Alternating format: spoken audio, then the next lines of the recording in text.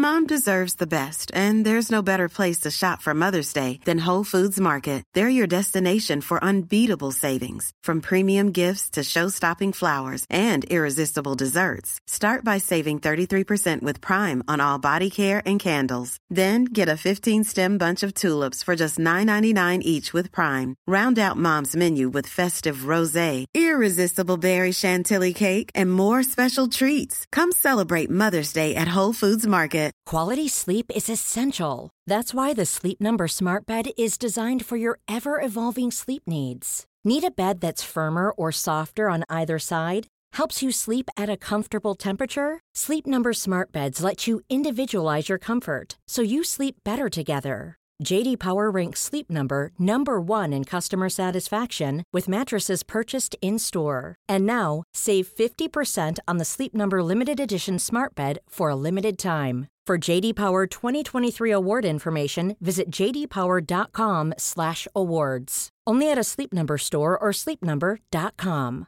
Ready to pop the question? The jewelers at BlueNile.com have got sparkle down to a science with beautiful lab-grown diamonds worthy of your most brilliant moments. Their lab-grown diamonds are independently graded and guaranteed identical to natural diamonds, and they're ready to ship to your door. Go to BlueNile.com and use promo code LISTEN to get $50 off your purchase of $500 or more. That's code LISTEN at BlueNile.com for $50 off. BlueNile.com, code LISTEN. Here's a cool fact. A crocodile can't stick out its tongue. Another cool fact, you can get short-term health insurance for a month or just under a year in some states.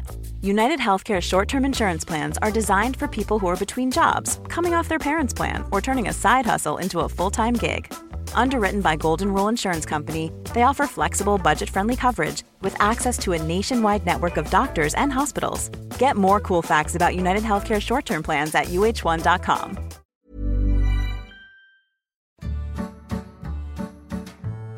So welcome to a festive edition of On the Continent. I'm Dotun Adebayo. And I'm Andy Brassel. On today's OTC, with a new year just around the corner, we're looking back at what I think is safe to say was a tumultuous year for European football, where each of our regular On the Continent pundits will join us to look back on some of the continent's biggest moments. We're joined first by Lars Sivertsen. Hi guys. Hello. God afton. God eftermiddag, Dottan. God julafton. God jul. For you. Andy, you haven't got a clue what we were talking about, but put it this way. If you're talking about Santa Claus, which team would he play for? I know the answer to this. Is it Bodø/Glimt? I know. Well, no, I think you'll find. Well, I mean, Dalton might have a different answer. You go first, Dalton, and then I'll pop in with it. You know the answer. Okay, Lars. So what I'm immediately going for, it might not be what you had in mind, but there is a club.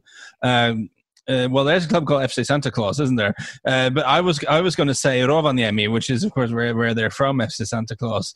But you could also play for the team Rovaniemi. They do have a team up there called Rops. There are some options, but what we need to establish is Santa is very much from Rovaniemi in northern Finland. Now you, of course, with your Swedish background, might have a different take on this. I was thinking that he would play for Gdansk because he is North Polish, isn't he? Oh my God! Oh wow! There's no coming back from that. I'm sorry, guys. Listen, he is from Rovaniemi. I'll get angry Finns will mysteriously appear outside my house with pitchforks if we don't establish that he is from Rovaniemi in northern Finland, and there is actually a football team called FC Santa Claus. There actually, at least it used to be. Pitchforks rather than shovels? Okay, fair enough. But we're talking about football. Torches as well, ice picks. Talking about football from the far north. This season has seen the remarkable return of the one and only greatest Scandinavian footballer ever, in my view, Zlatan Ibrahimovic, playing in Italy. Yeah, that's what we're doing in this episode, aren't we? We're looking at like one big thing that really dominated the year, and there's been a couple of things for me. Obviously, Bodø Glimt, obviously the year of Erling Haaland. But we've spoken a lot about those things on the pod, and I think now that the year is kind of winding down, there is one other like massive sort of landmark, vaguely Nordic related story that I don't think we've maybe spoken as much on the pod about as we could have. Which is, of course, the miraculous, and I do mean miraculous and quite extraordinary return of Zlatan Ibrahimovic to Milan and to the European limelight. And I want to put my cards on the table here. I did not think this was going to work out. I was certainly not anywhere close to in the way it has. I didn't think it was a good idea. And the reason I didn't think it was a good idea is twofold. First of all, I actually watched quite a bit of MLS. And his highlight reel from his 2 seasons in MLS is amazing.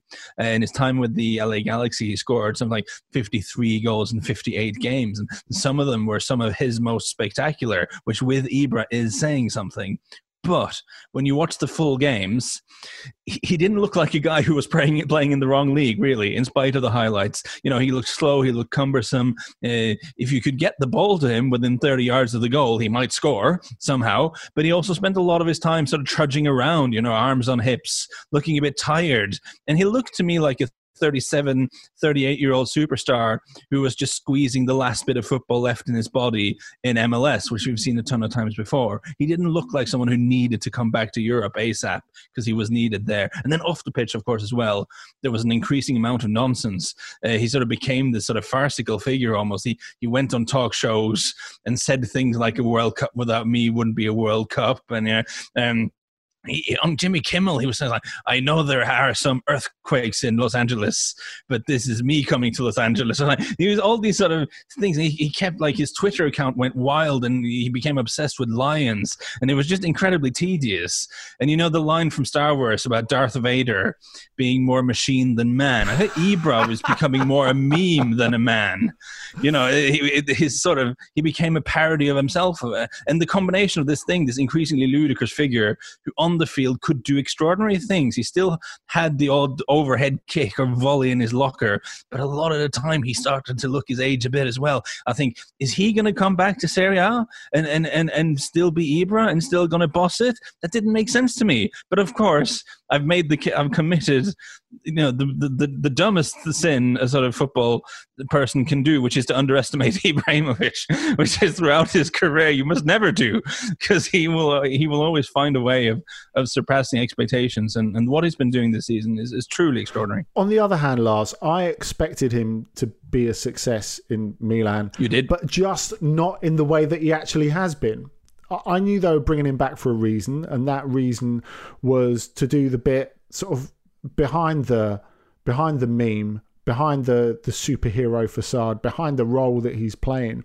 The fact that, as we've said time and time again on the pod, he's fantastic at working with young players. Milan had a fairly inexperienced squad, certainly in terms of what we're used to seeing from them, and that he was someone who could really, I think, motivate, protect, help and guide the younger players, something that he did really brilliantly at Paris Saint-Germain. He never really gets that much credit for.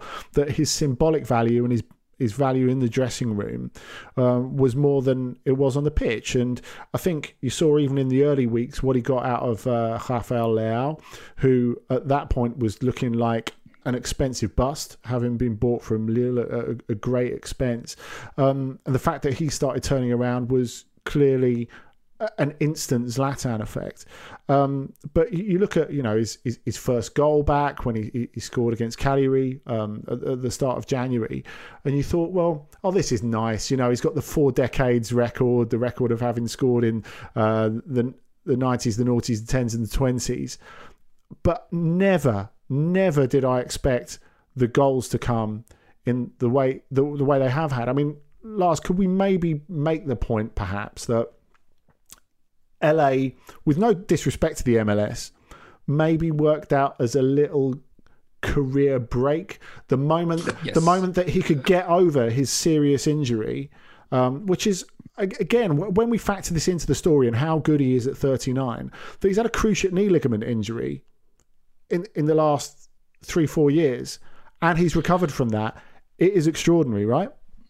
Yeah, I think you're spot on, Andy. And he did say that earlier this year. That well, this is Ibra, so you take it with a pinch of salt. But he was saying, "Oh, United wanted me to stay, and Mourinho kept calling me and all this sort of stuff." But after his injury, he said he wanted to go to the US, at least partially. Well, he said because he wasn't confident he could do the things anymore. Like, he didn't know if his body would respond. And I do think for Ibra, the idea of just being a bit part player it just wouldn't work. He needs to be the center of everything, and he maybe wasn't fully confident that he could be at a top European club anymore. And but after a period in MLS, he said, I felt alive, And I definitely think going to somewhere where the standard was slightly lower and where he could get away with having, prolonged spells in games where he didn't move around that much. Sort of almost, I would never suggest that Ibra has huffed and puffed and sort of looked out of breath, but he didn't look like the sort of nimble ballet dancer type of giant man that we were used to seeing. But he's gradually built himself up, and when he came back, he looked straight at home. And it is remarkable and unusual to see a centre forward who looks in better nick physically at 39 than he did at 37.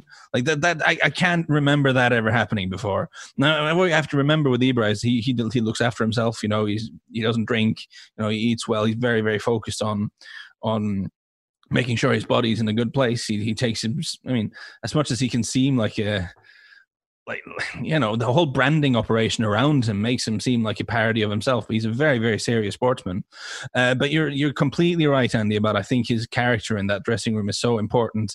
There's one great example that I like is that Ante Rebic, the Croatian attacker, said in an interview that before the game against Juventus, Ibra had said, like, just before they went out of the dressing room, he was like, all right, I'm going to go out and show Juventus how to play football, which is sort of like such an Ibra moment. You can just imagine seeing that in the dressing room. But I think in a team like Milan's, like almost the whole squad, in the squad, there's only a handful of players who are over 25. Like, there's so many players who are, if not teenagers, then in their early 20s. There's almost no players in there who have ever won anything. Like, there's not a lot of, experience of being successful at the highest level. So having someone with Ibra's, incredibly broad shoulders, and, both literally and metaphorically, who can go in there and carry that and show them the way. And he can say something like that before a game against Juventus, and it doesn't sound ridiculous because it is plausible that Ibra's going to go and show them a thing or two, and it gives everyone confidence. It must do. However much he looks after himself and eats well and doesn't drink and stays physically fit, he's always going to be under par compared to some of those youngsters that you've mentioned. At 30, I've been 39, and trust me, however much, I know it's hard to believe, but however much you want to keep playing five-a-side, the youngsters running rings around you, it's a shock. And I just wonder how much of his success this season is actually due to the mental Zlatan Ibrahimovic. Very, very strong character mentally. And I wonder if that is what's carrying him through and making him such a success. I certainly think his single-mindedness is a huge part of it, but that's also a huge part of why he's in such extraordinary nick at 39, because he doesn't allow himself to be distracted. And God knows there are enough distractions out there for a global superstar footballer. He still works as hard as anyone to stay in this shape. It doesn't come cheap looking like that. You have to sacrifice a lot in your life. And I've never been afraid of making those sacrifices. And I think you're right. And I think, in a strange way, I think the sort of slight waning of his physical prowess, if I can say that, with him sort of suddenly turning up behind me and roundhouse kicking me in the head, it's just frightening to talk down Zlatan. Paint the Zlatan on the wall and he will appear, as I believe the saying goes. I think the fact that he slowed down a bit might have helped him, because in his mid-career, there was a bit of the Paul Pogba's about him, in the sense that he could do almost anything on the pitch. And that's because of that, he kept trying to do absolutely everything. He was a player who both wanted to be part of the build-up play because he was so skillful and had such a vision. he was someone who both wanted to play the ball out wide to the winger, and he wanted to put the cross in, and he wanted to head the cross home. And it's really hard for a player to do all those three things at the same time. Whereas actually now that he can't run as much, he's much more focused on being a predator in the box and doing his stuff back to goal and holding up play the way he can as a target man. It's almost sharpened his focus a little bit and made sure he focuses on certain things that he can still do extraordinarily well. And he's not fast, but he's so strong still, and you're not going to lose that anytime soon. And he's still got his extraordinary touch. So you have this sort of, okay, he's 39, but you can sort of blast the ball towards him at any height, at any speed, and he will trap it and keep it for a while and hold players off. So he's an amazing sort of reference point in the Milan attack, even if he's not, there's some traditional jobs for a centre forward he can't really do anymore. But he is a super useful player. I mean, this season, he started the season, he scored 10 goals in 6 games in the league. It's bizarre. Like, he's complete. You can make a real case, I think, for him being one of the best centre forwards in the world right now. I mean, if there's a game tomorrow, he's very high on your list of guys who you want in your team, which at 39 is incredible. I think it's pretty much unprecedented. I certainly can't think in the modern era of a 39-year-old who is not just playing, but is a regular, is a star player, is a load-bearing, player in a team that's going for the title in the top 5 leagues. I've gone through this in my head. I can't think of any really other examples. I'm happy to be put wrong by people with more knowledge of history than myself, two of which might be on this pod. But I can't think of any other example of that. It's completely extraordinary. I guess the real question is what he does in 2021, fellas, because long may the revival continue. I wonder, we talked about the little break in LA.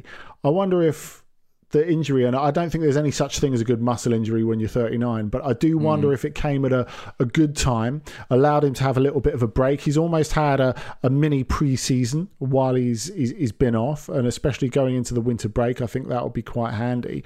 So I think there is a chance of him leading Milan to the title. The real question is, does he come back for Sweden at 2020 in summer 2021? And this is fascinating. And going into the Euros, the dynamic now is totally different to what it was going into the World Cup in 2018. I mean, he even said, back then, he was over in America, pretending to be a lion and sort of going on talk shows and talking about how the World Cup was nothing without him. But the Swedish national team at the time, they were kind of fine without him. They'd beaten Italy in the playoffs, and it almost... the team kind of almost made more sense without him, and there was almost a sense of relief that he'd moved on because it wasn't the Zlatan show. Now it is so different. He said recently that he misses playing for the national team, and that if they were to contact him and ask him if he'd come back, he'd said he'd think about it. Now, of course, that's a very Ibra way of putting it, but it's a very different tone to the one he had 2 years ago. And the Swedish national team coach has said that since Zlatan, I have the quote here, when it comes to playing for the national team, I understand that Zlatan has now spoken in a different way than what has been said previously. That means it would be natural for us to establish some kind of contact going forward to discuss matters. Now, there were some bridges that were burnt when he left and have been sort of casually put afire and put aflame since then. And there's some diplomacy needs to happen for this to come back, but it just makes a ton of sense. And he would fit into the team. I think they need a striker. They could really do with a target man there. And like Andy said, he at least has been such a positive presence at Milan. I don't think they're worried about him overshadowing the team and causing chaos in the same way perhaps they were before. So it makes total sense for him to come back. Lars, Hammarby. That's all I'll say for now. Thank you very much. Anytime, man.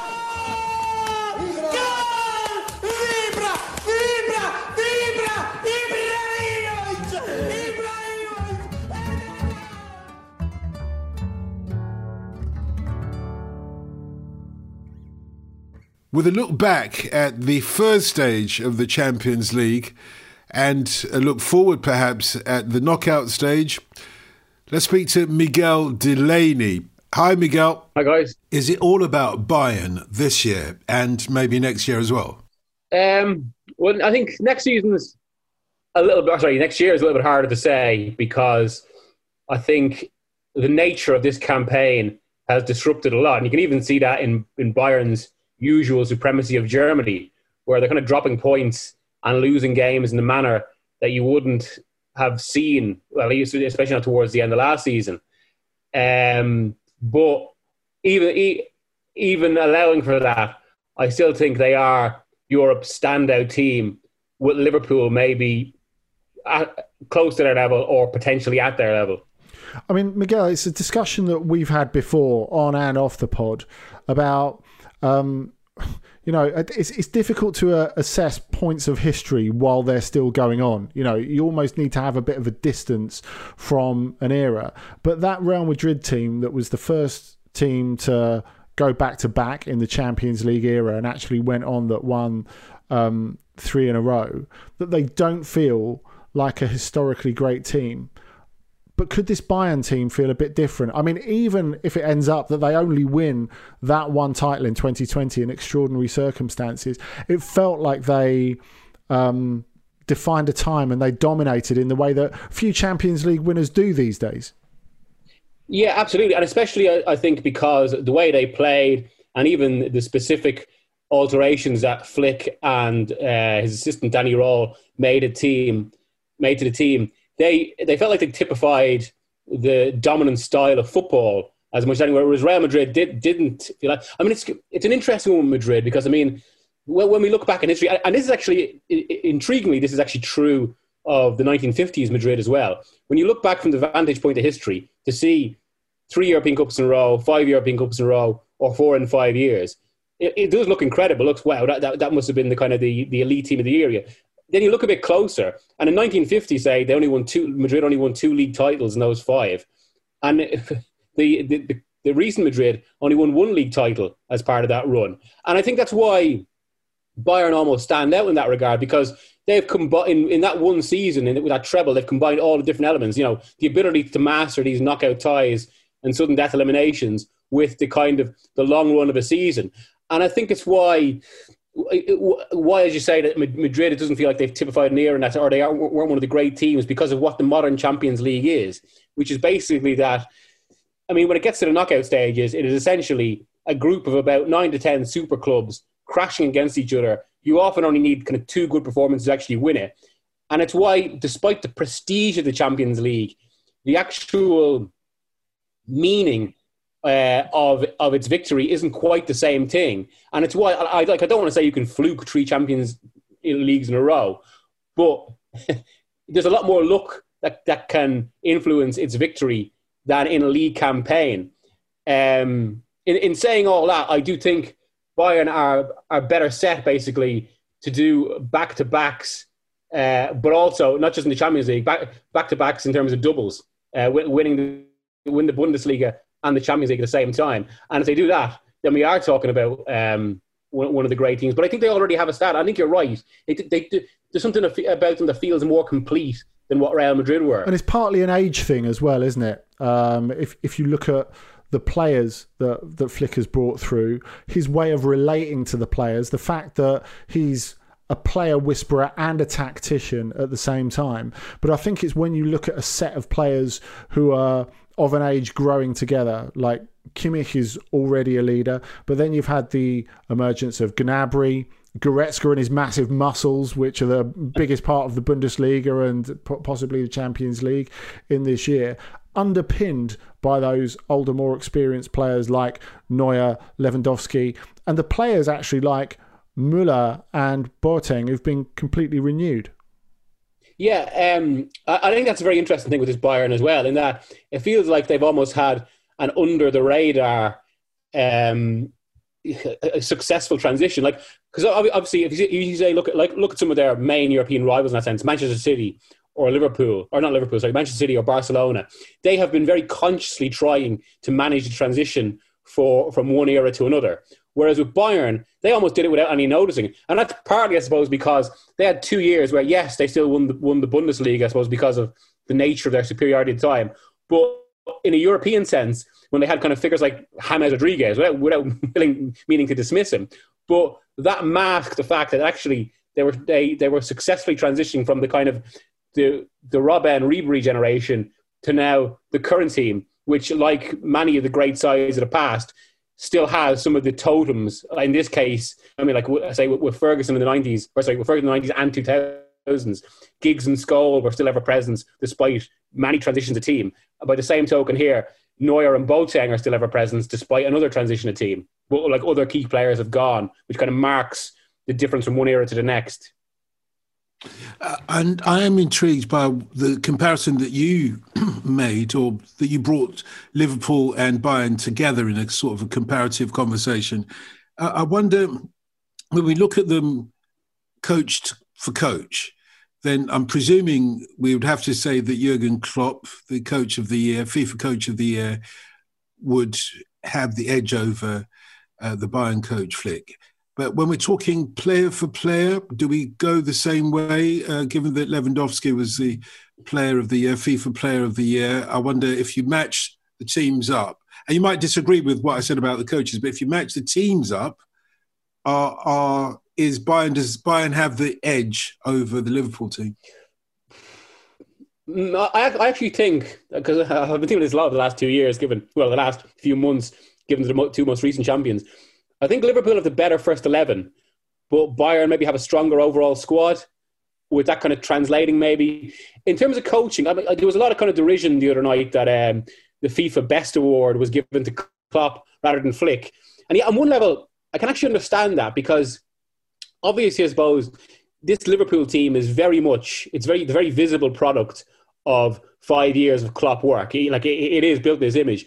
Whereas with Flick, because he's been an assistant and hasn't really had a full coaching role in that until now, it doesn't feel it's as visibly his work. I mean, it's more, it almost seems, even though he's obviously done extremely well, it almost feels like he's come into the situation, made a few tweaks and facilitated things, rather than this being kind of like a team he's built in that way. And I think if you speak to people around Bayern as well, they very much credit his assistant, Danny Rowe, huge influence in this, particularly in terms of, which is one of the biggest differences of Bayern, something that really changed their season last year when they went from this kind of atrocious spell of form under Kovac, and also at the start under Flick for a while as well, to this incredible run of wins where what everyone around the team will talk about is their work in terms of pressing against the ball, or they're basically they're working winning it back essentially, which almost marks an evolution in pressing in that way in itself. And a lot of people very much credit Rowe with that and being absolutely influential in that change.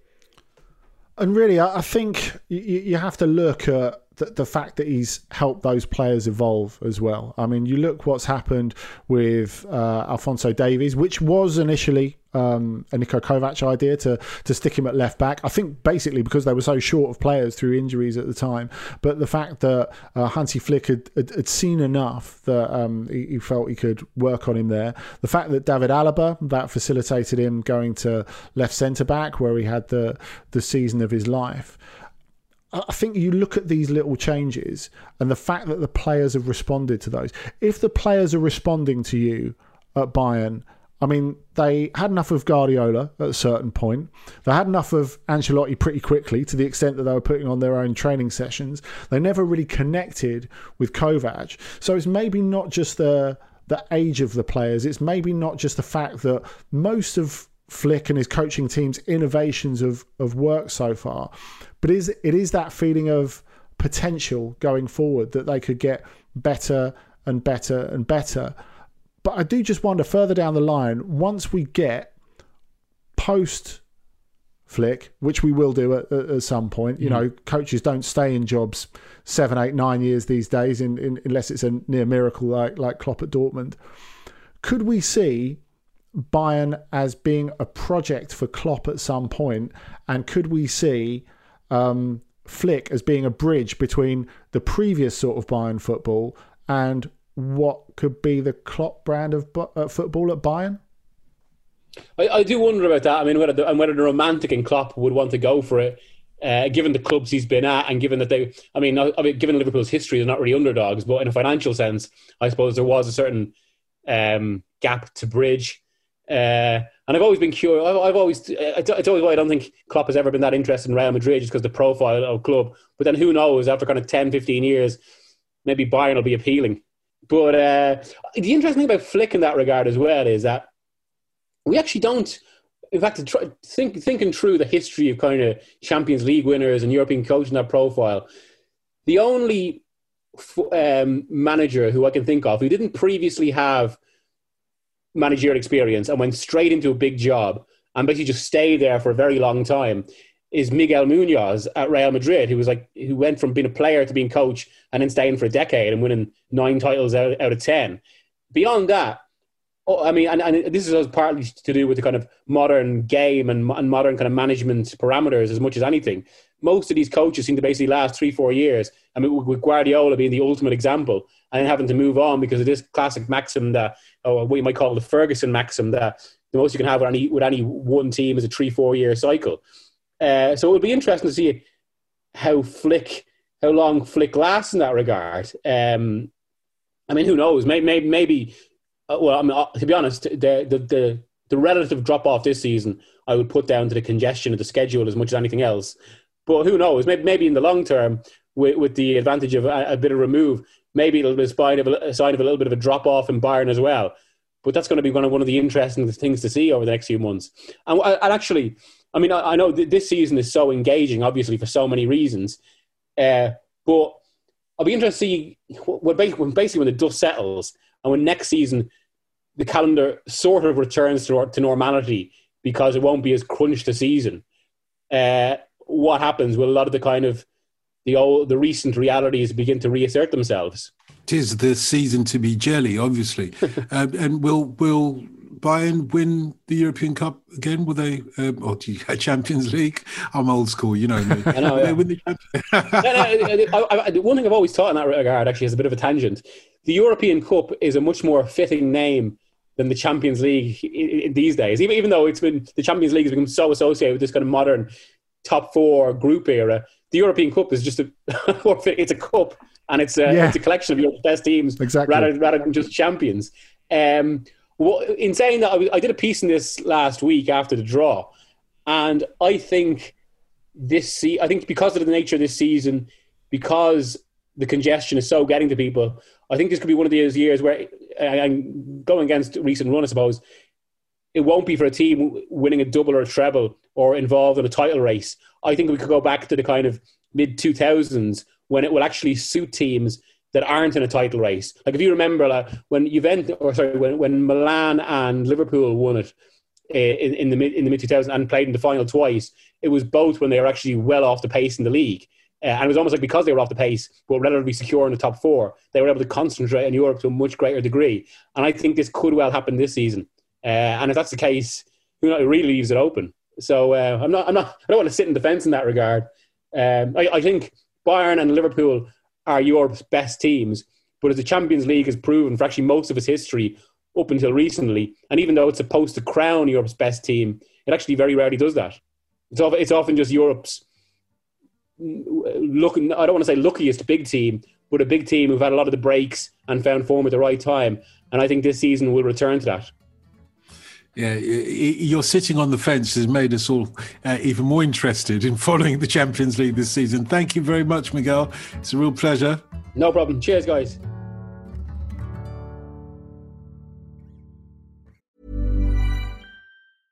Jewelry isn't a gift you give just once. It's a way to remind your loved one of a beautiful moment every time they see it. Blue Nile can help you find the gift that says how you feel and says it beautifully, with expert guidance and a wide assortment of jewelry of the highest quality at the best price. Go to BlueNile.com and experience the convenience of shopping Blue Nile, the original online jeweler since 1999. That's BlueNile.com to find the perfect jewelry gift for any occasion. BlueNile.com. Ryan Reynolds here from Mint Mobile. With the price of just about everything going up during inflation, we thought we'd bring our prices down.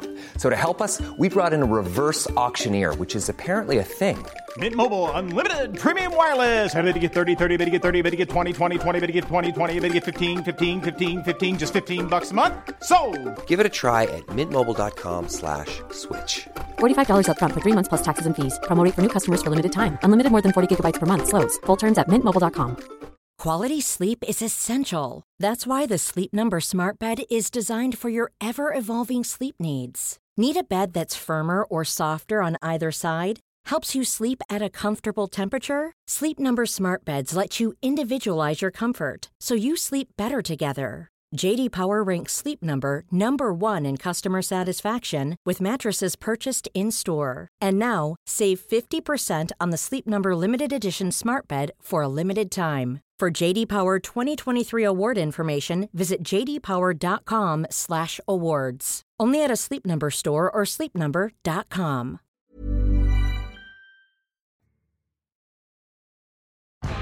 This week on Stakhanov. Over on the Luke and Pete Show, we've been discussing our usual nonsense from Disney princesses to fizzy lagers and a whole load more. Here's a taster of what's been on the show. For some reason, our little recording system has got this piece of music installed in it. I think it's incidental music in a sex ed BBC Two 10 a.m. kind of job. No way! It is! It's too groovy! It's too groovy! Yeah, it's just like, now on BBC Two, sex and your child. Meanwhile, over on WrestleMe, we've been doing the 12 days of WrestleMemas, which you can find on our Patreon or your favourite podcast player. That's why also America is like leading the world in serial killers, you know, because they have room. They have room. They have to dismantle, to dismember, dismember, to stuff, yes. to make marionettes. Mm-hmm. Over here, very difficult to be a serial killer. I would knock into things. I'd get blood everywhere. But there's always some nosy beak, isn't there? Someone sticking their nose in where it doesn't belong. All that and more at Stakhanov.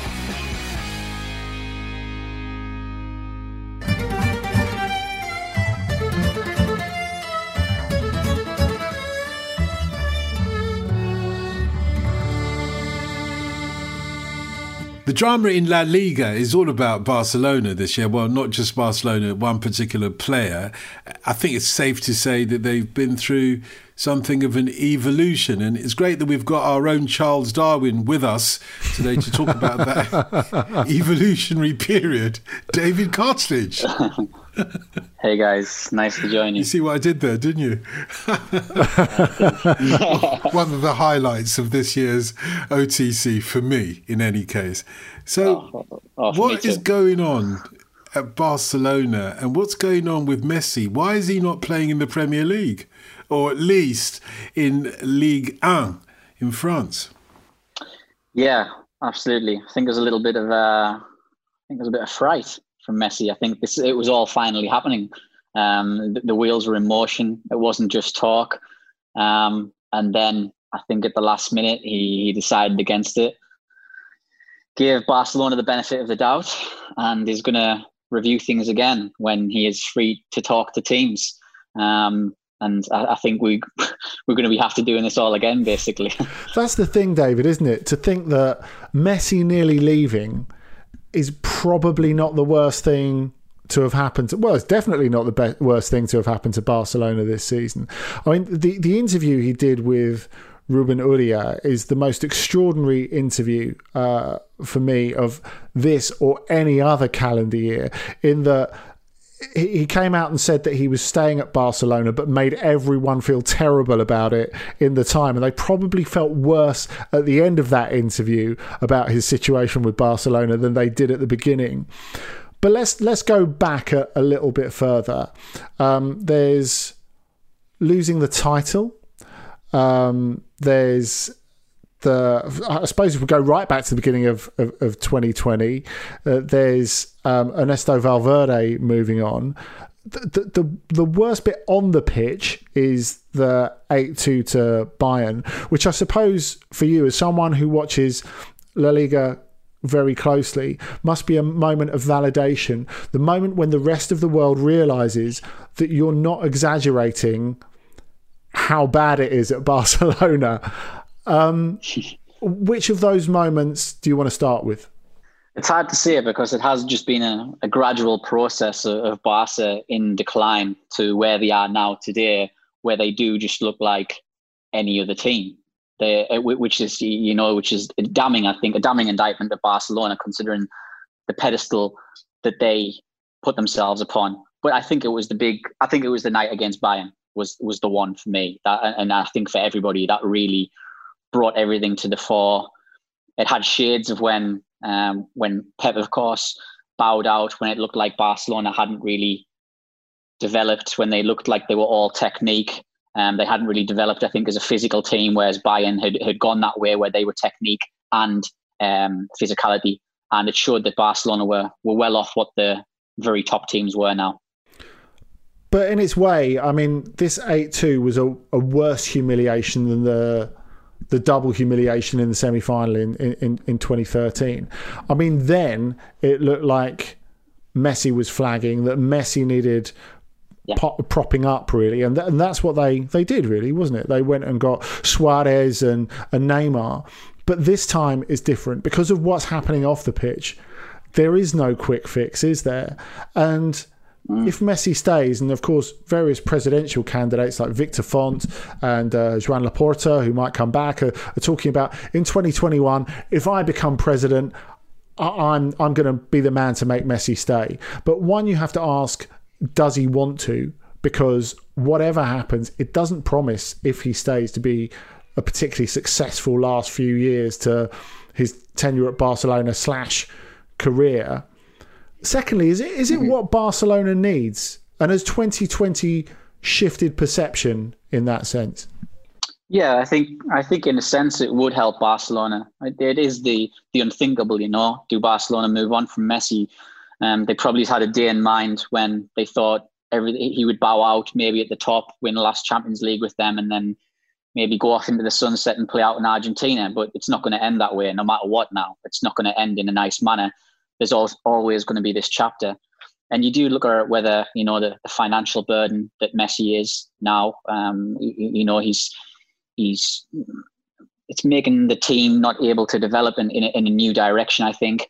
And I think you also look at how he plays as well. He doesn't play how he used to be, but the team is still set up like it used to be, and it needed to evolve. It needs to evolve, and it's not doing that right now with Messi. So in a way, they do need to move on from him. But at the same time, you do wonder, are they still going to be able to attract the big players? If Messi did move on, is that something they're going to be able to do? Are people going to say, is Barcelona that appealing anymore? Messi's such a big factor. Everybody wants to play with him. Everybody wants maybe a year, a few months even, just to say, I played alongside Lionel Messi. Yeah, I wonder, and there's lots of questions to ask, but I'll try and get in a double question if I may. I wonder who's going to last the longest at Barca. Is it Lionel Messi or Ronald Koeman? But also, how different would this have been? How different would Barcelona's fortunes have been and the fortunes of Lionel Messi have been if they weren't playing behind closed doors at the Camp Nou? Yeah, to your first question, I think he's definitely going to outlast Koeman, because I'm in the camp of not thinking that Koeman will see the season out with Barcelona. I think the situation is that bad when you look at the stories that are now emerging from the dressing room of a ruptured dressing room and different little cliques there. That's bad. That goes back to old Barca when there was cliques in the dressing room. The people used to say the Brazilians used to hang out together in the Ronaldinho era. The Portuguese speakers, Deco, they used to be called the Black Sheep, and you almost get a sense of that coming back. Secondly, I think that the fans, the supporters, the socios, they will always back Messi no matter what. The ire would have been directed towards Bartomeu, and I think even other players. You could have seen other players getting booed, but never Messi. I think he's the golden child, the prodigal son. There, he will never ever have any criticism. I think on a widespread level directed towards him. There would be minimal dissent, I think, against him. Should he have thought about saving his legacy sooner, do you think? Because before it got anywhere near this bad, David, there was a lot of hand-wringing in Barcelona about were they wasting, certainly with the way the board was running the club, because what's happened with Bartomeu, I mean, it's come to a head this year, but it's been bubbling for a long time. You could say it's been bubbling since the Rosé period and all the scandal over Neymar. And Barcelona has been an intermittently very, very poorly run club, which I think we can overlook for decades, really. Should Messi be held a little bit responsible? Because if we talk about his legacy's assured in one sense, but if it's all fading out, should he have taken the bull by the horns a little bit earlier, do you think? I 100% agree. I think he should have rattled the club a long, long time ago. But the key difference is they were always being run badly. There was always these things going around behind the scenes. You know, you bring it up perfectly. The Neymar deal, the odd transactions through what was going on in Brazil through agents and such. You know, that they were always being badly run. But on the pitch, they were still a good team. Under Luis Enrique, they still managed to be a very, very good team. Neymar helped them prop it up. And then I think once the pieces started to fall on the field, they weren't playing as well. That's when Messi started to see, all right, we can't paper over this anymore. And that's when the cracks, not even cracks, just seismic, you know, eruptions that they had in the grounds there at the Barcelona that changed things. And that's when he was forced into action. But I absolutely agree with you. He should have done this, I think, a long, long time ago, 3 or 4 years ago. Just because something isn't visibly broke doesn't mean that there are still aspects that shouldn't, not be fixed. Could he have spoken to Pep Guardiola more? Because Guardiola, funnily enough, when he left Barcelona, he found that as a, not just a symbol of FC Barcelona, but a symbol of the Catalan nation. It had all been piled on him. And what he loved so much about being Bayern coach, for example, after he'd had his year off playing chess with Gary Kasparov and swanning around NYC and all the rest of it, was the fact that when he went to Bayern, he was just the coach. He could just deal with the players. And now Messi's finding what a responsibility it is to be the main guy at Barcelona. Yeah, funnily enough, Andoni Zubizarreta said something quite similar, actually, when he went out the spotlight. Of course, he had a time as sporting director at Barcelona, so he was heavily involved. And he always brought up the intense politics of the club. And when he moved away, he said he didn't feel it so much. It was a relief of sorts. And as you all know, Andy, he went somewhere high pressure like Marseille, which has its own little intangibles there. But he still managed to deal with it because it was just so unlike the situation at Barcelona. If I was Messi, and look, hindsight's a great thing, I would have followed Pep. Pep was clearly, them two to each other, were there, each other's muse. I would have, if I'm Messi, follow Pep wherever he goes. Absolutely. Well, you never know. That might still happen, So hold that one for a moment or two. I wonder whether the troubles of, and perhaps demise, you might want to stretch the word to that level, of Barcelona this year has been tempered by the fact that their great rivals Real Madrid have, hit and missed quite a few times, and they seem to be finding form at the moment, but they've had a stuttering year, I think it's fair to say. Yeah, absolutely. I think it could get as bad as Real Madrid, the worst Real Madrid in years, still winning something, and Barcelona at their worst in years as well, but they might end up winning nothing. They lose another coach in Koeman. They have to go back to the drawing board there, and Messi goes. That would be absolute worst case scenario. It's very, very difficult to see them winning anything at any level, I think, while they are right now. I think Koeman is the wrong man for the job. I think Messi is in the wrong place right now for where he's at in his career, and there's not many positives to bring out of this situation. Ja cap a la dreta per Xavi, assistència de Xavi més cap a la dreta per Messi,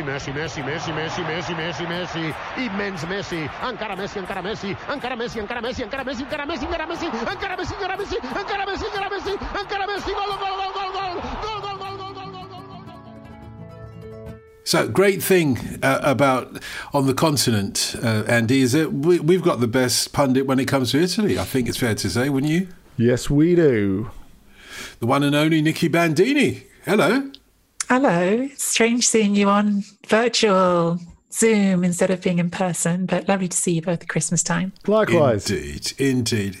Christmas, very important in Italy, but what a season and a year it's been in Italy. Not necessarily for on the pitch reasons, but well, let's focus on Napoli because I think that's the centre of our attention for this conversation. What a year they've had.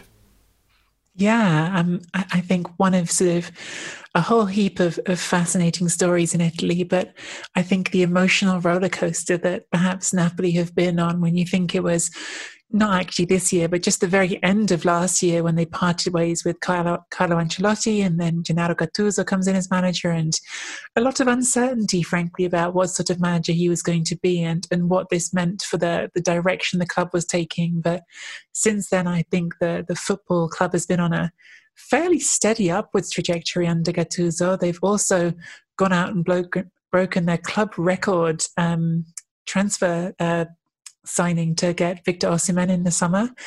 And then, of course, the much sadder note of Diego Maradona passing away and what that means for Naples as a city and Napoli, I guess, as a football culture and what he means in the history of that club. Nikki, we'll get to Maradona, of course. It's the biggest story in football this year, arguably. But if we look at Gattuso, people have an idea of him as a certain type of coach that is very attached to what he is as a player, as a battler, as someone who's heart first. But in fact, he's shown a lot of smarts this year. And the place that he inherited Napoli in was not an easy place. It wasn't a happy club behind the scenes, even though they qualified for the last 16 of the Champions League. It looked like Dries Mertens was going to go with his contract running out before he got the chance to beat Maradona's and Marek Hamšík's goal records, and now happily he stayed and he is the top scorer in the club's history. Is Gattuso a lot more skilled and adroit than people give him credit for?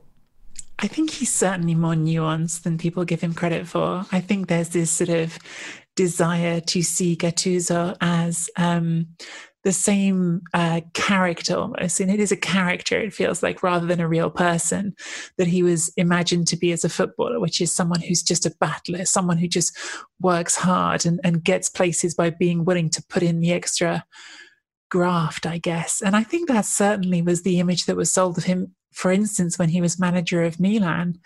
He's not completely lost that side to himself. I think about after they lost at home to Milan, in fact, there was this sort of quite tense scene even this November with Gattuso.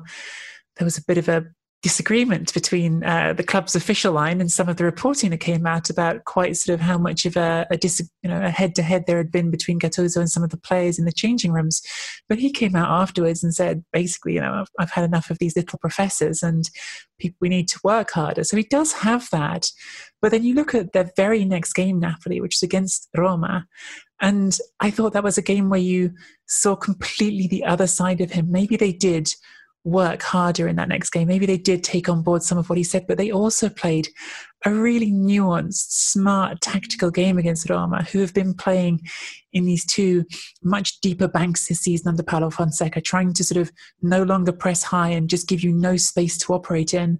And so Gattuso adapted what he was doing, and he had Diego Demme come into the team and sit in this spot between his own midfield and defence that drew players on from the midfield, because Edin Dzeko wasn't doing a very good job of tracking back onto him. So he does adjust what he's doing from game to game. He does come up with these little wrinkles and do things that are specifically designed to counter different teams, I would say. So he's got a lot more to him than just the bluster. He hasn't lost that persona of being a bit gruff and we need to work harder. He had a quite I thought slightly ridiculous comment just the other day after Napoli lost to Inter and Lorenzo Insigne was sent off for talking back to a referee, and he had a bit of I can't believe football's like this nowadays, and when I was in England no one would even have batted an eyelid at something like this.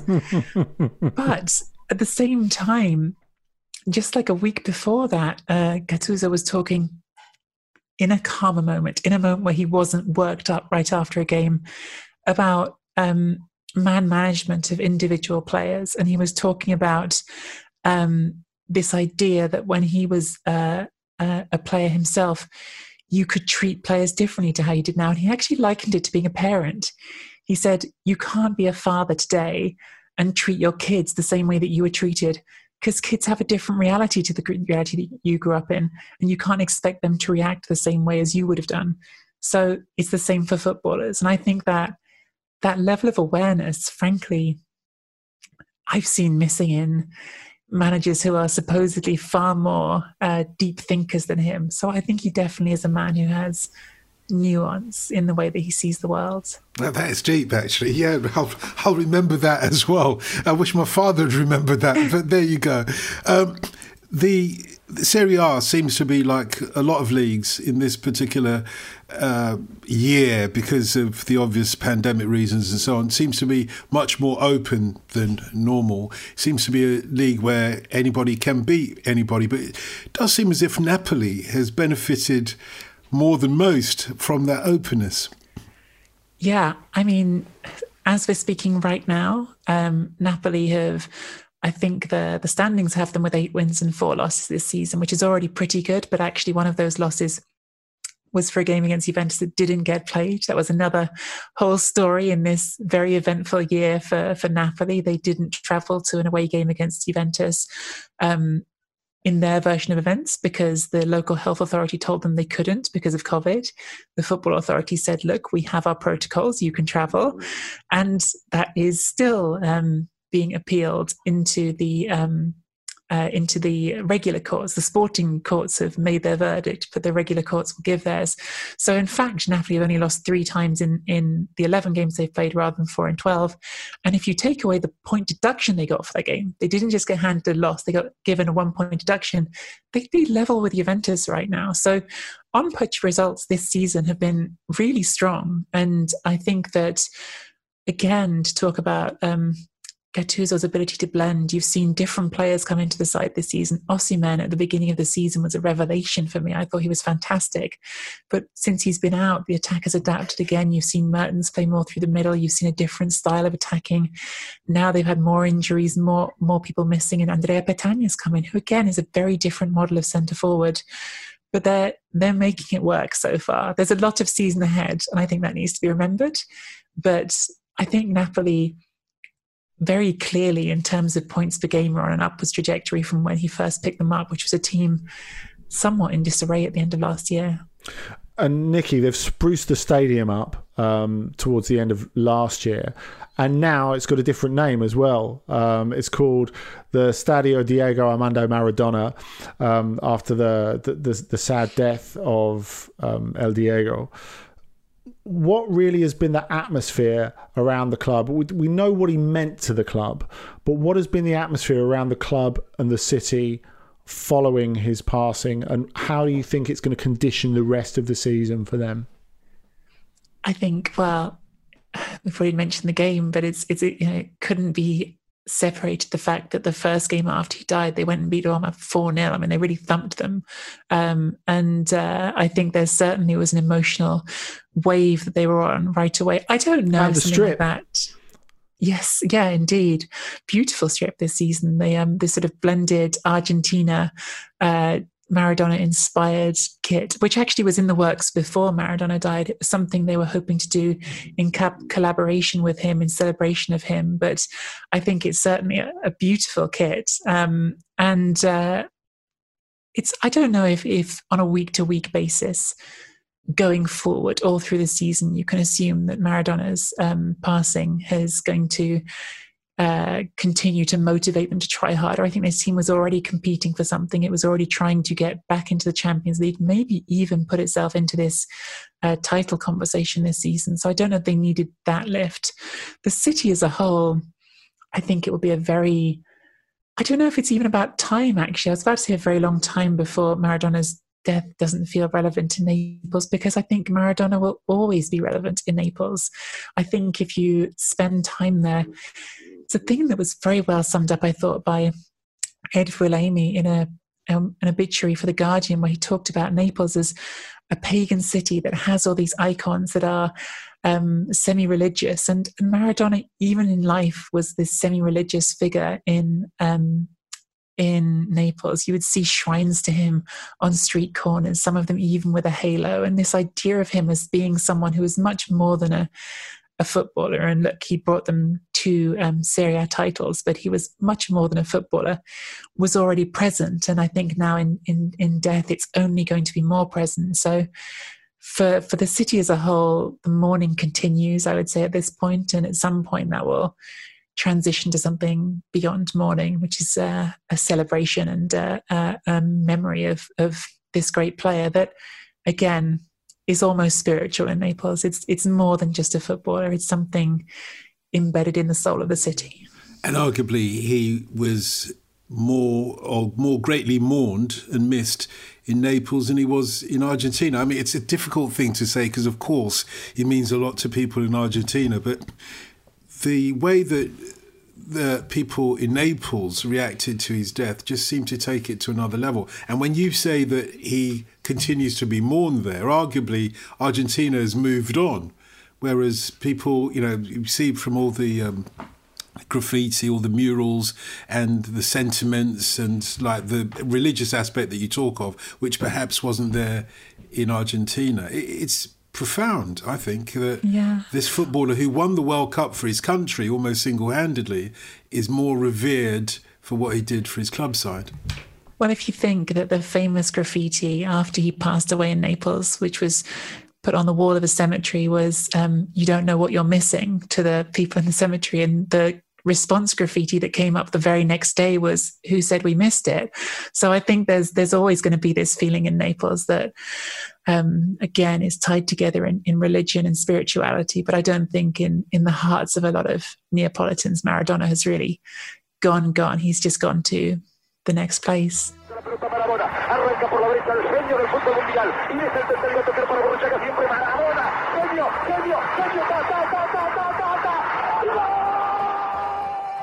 So thank you to everybody for this really festive and special edition of On the Continent. Andy, what a year it's been. I have to thank you as well, mate, because you've been part of the making of this great podcast as well. Likewise, and what a pleasure it has been to work with you again in 2020, Dotun, and more of the same next year. Well, and thanks to everybody who makes this podcast such a success. Remember, you can get in touch at any time, otc@footballramble.com, otc@footballramble.com for everything you need to know about European football. And I reckon 2021 is going to be even more dramatic in European football than 2020 has been, if it's possible. This was a Stakhanov production and part of the Acast Created Network.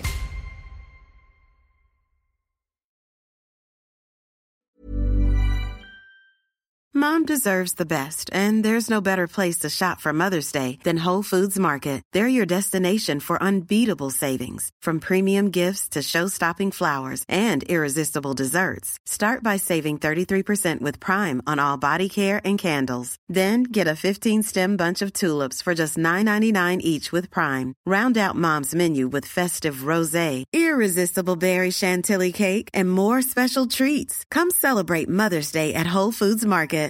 Hi, I'm Daniel, founder of Pretty Litter. Cats and cat owners deserve better than any old-fashioned litter. That's why I teamed up with scientists and veterinarians to create Pretty Litter. Its innovative crystal formula has superior odor control and weighs up to 80% less than clay litter.